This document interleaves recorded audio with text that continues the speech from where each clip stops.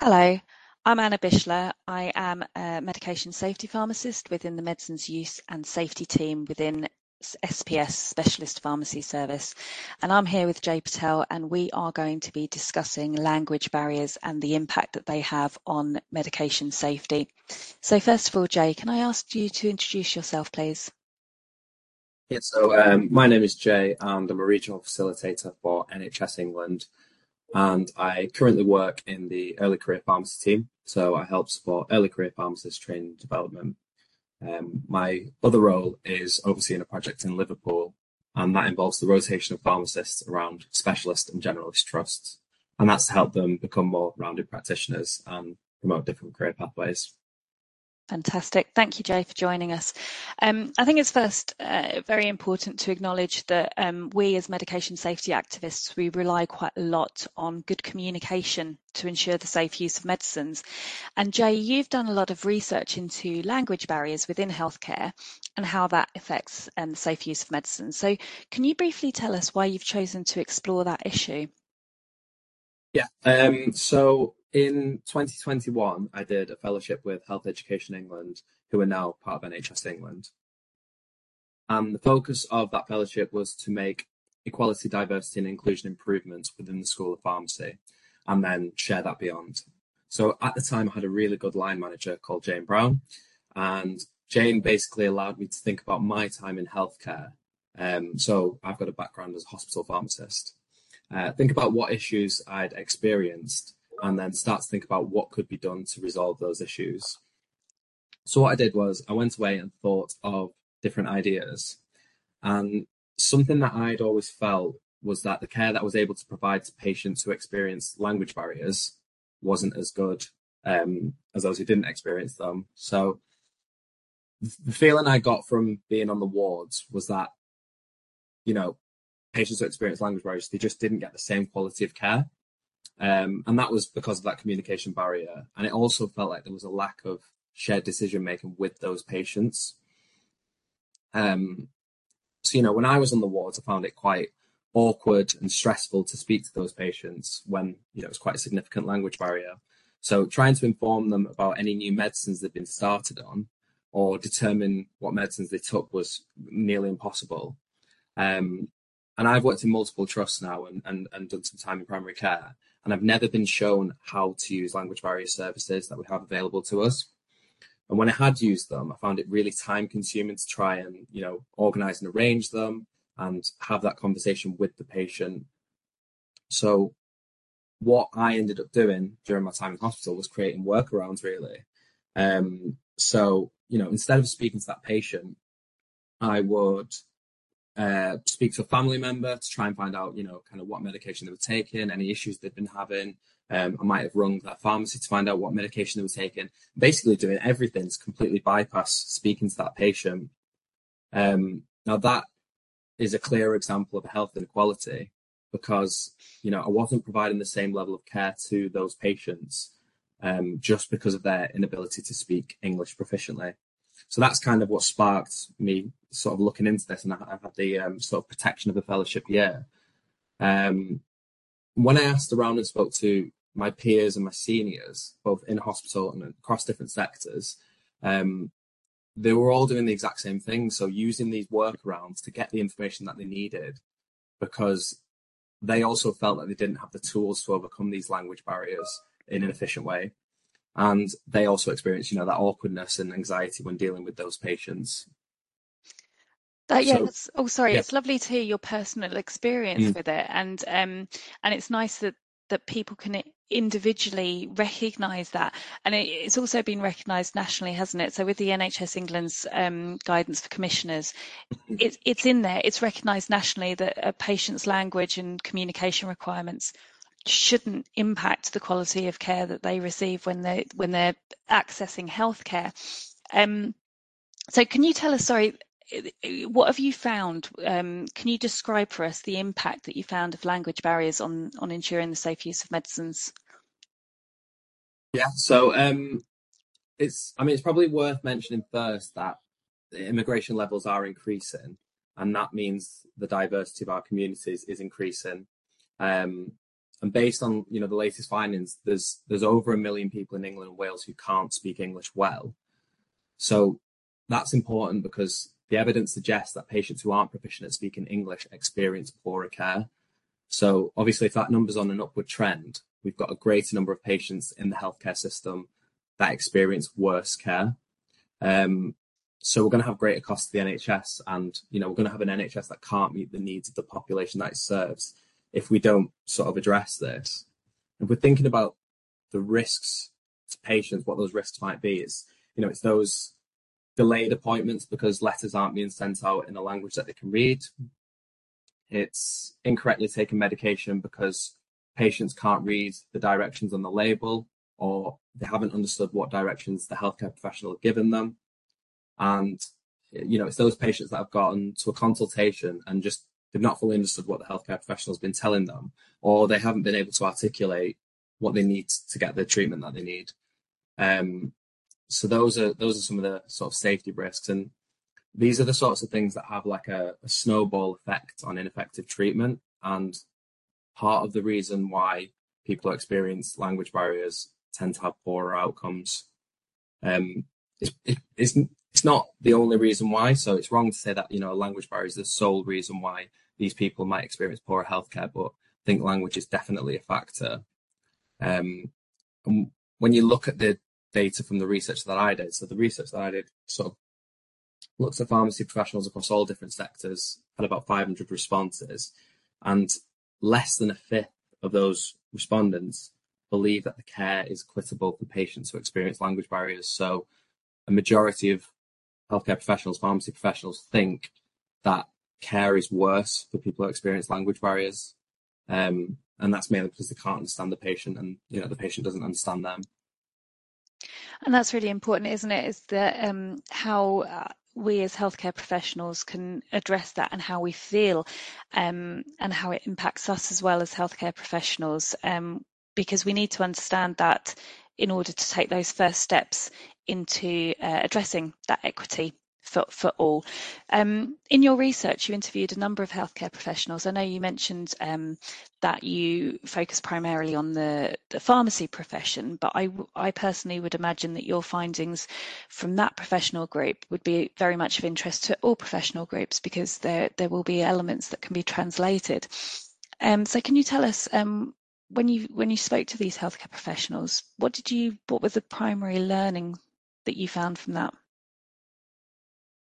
Well, I'd say that the main finding was that, pharmacy professionals across all sectors, primary care, people working in hospitals, mental health trust, health and justice, everywhere, they were all experiencing that anxiety and frustration and embarrassment when trying to care for patients who experience language barriers. So really what it's done, the research has identified there's a lack of training and education around that area, which obviously needs to be addressed, because it's not just a risk to patient safety, it's also a risk to our healthcare professionals' well-being. Now, there are some TNI services, so translation and interpretation services, that are available to help healthcare professionals, but there are, I'd say, two major issues with it. The first is that people aren't aware of the services that are available to them. So particularly those working in community pharmacy, only 14% of those respondents reported having access to any services that are there to help them and the patient. Now, in actual fact, there is support there, but they aren't always aware of how or when to access it. And that's obviously part of the issue that we need to look at. The other issue is that these services aren't being accessed sufficiently. So these services are designed to, reduce those inequities in care that we have. But 45% of those respondents, of those 500 respondents, so nearly half, have never even used those translation interpretation services. And what's more is that over half of those respondents said that they actively avoid using those services. So they are available, but they're just choosing not to use them. So there's a whole host of reasons why that is, but one which stood out to me was that they didn't feel supported by their workplace to use those language barrier services. So you spoke before about, the guidance for commissioners. Now, in that guidance for commissioners in 2018, it says that a interpreted consultation should take roughly double the amount of time to have, an effective communication process. But people in the workplace don't feel like they have that additional time to sort of support and care for those patients. So they are using those kind of workarounds, which I explained earlier on, which is wrong, really. Yeah, so there's support in our workforce, but also just for people listening, can you tell us what kind of language translation services are out there, and is there more limitations to using those than just what you've mentioned there about the healthcare professionals knowing that they're there and the confidence and time to use them? Yeah, Do we have confidence in the translation services that we have available to us? yeah. So I would say no is the answer to that, really. I really want to make it clear that they should be used, and overall they do sort of improve communication. They do help facilitate communications, but there are flaws with those services which need to be addressed. So the main types of translation interpretation services currently used are telephone interpretation. So you have yourself and the patient on the phone, and then someone who can interpret on the other end. You have physical interpreters, so they come in and they're there face to face. Now the benefits of the physical one is you get those body language signals, because you can't always get those signals from over the phone. And then you have things like video interpretation, and that's great, but you don't always have the technology available in the workplace to be able to use those, or you can't get the patient there. So there's flaws with them all, to be honest with you. But I'd say the problem with them overall is that they aren't always accessible, and that there are issues with the quality of them. We've spoken about the fact that people need to start using them, but actually when people have used them, they aren't happy with the standard of them or the quality of them.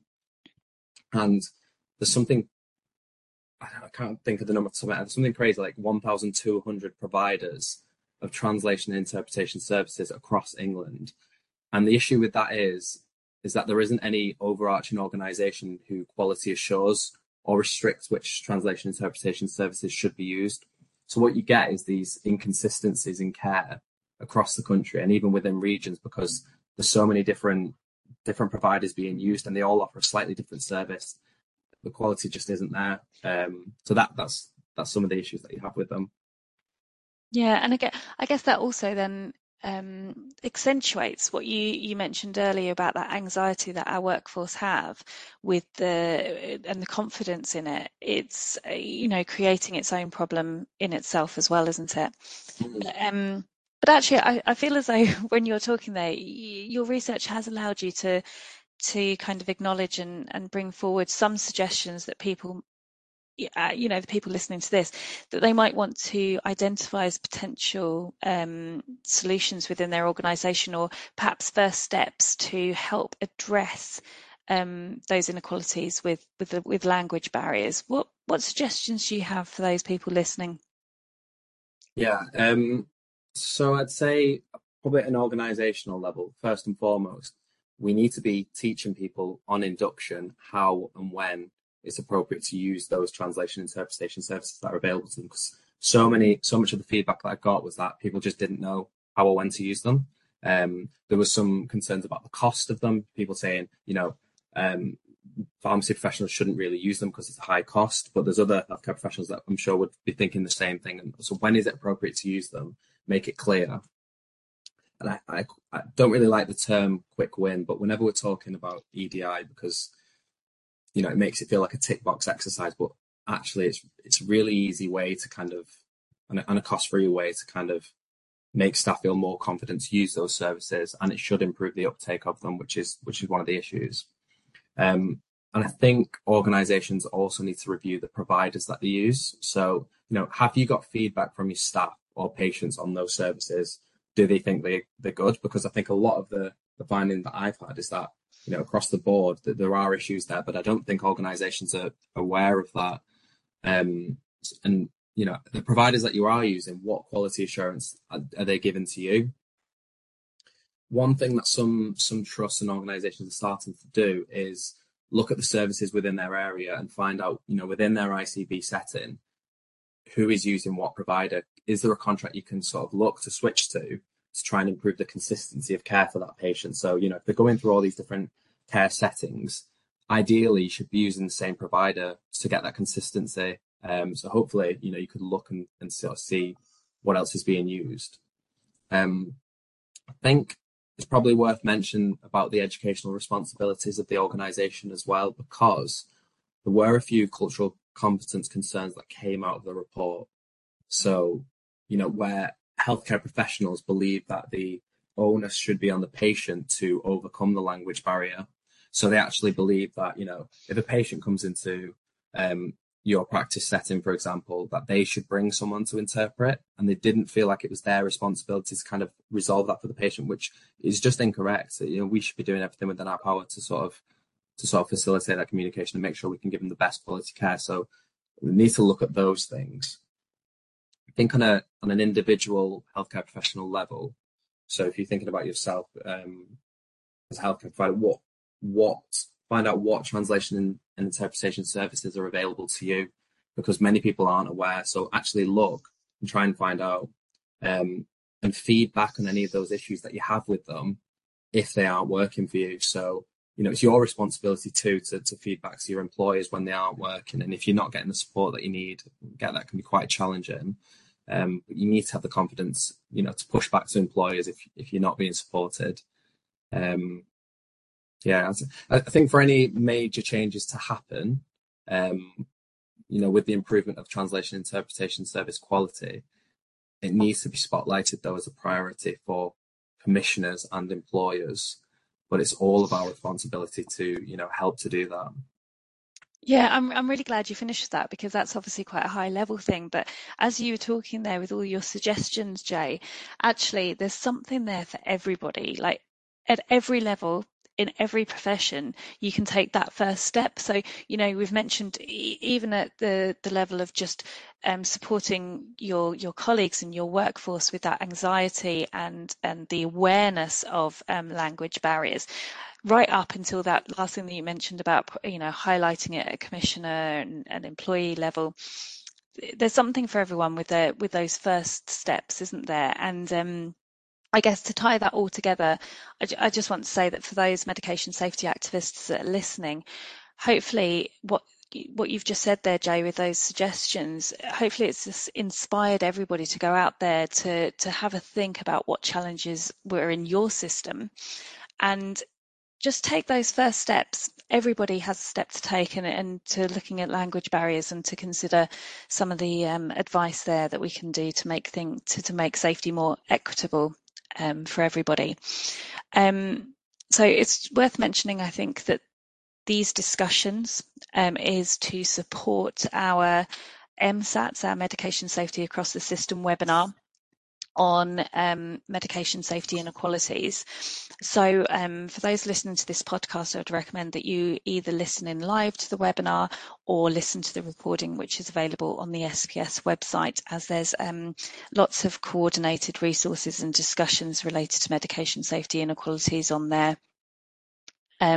So I'll just finish to say that you can find the details for those webinars on the SPS website. If you haven't yet registered on the SPS website, you might want to do that as well. So you can opt in to receive emails and updates about future events, resources, associated podcasts. This is just one in a series of podcasts which we do to support our medication safety across the system webinars.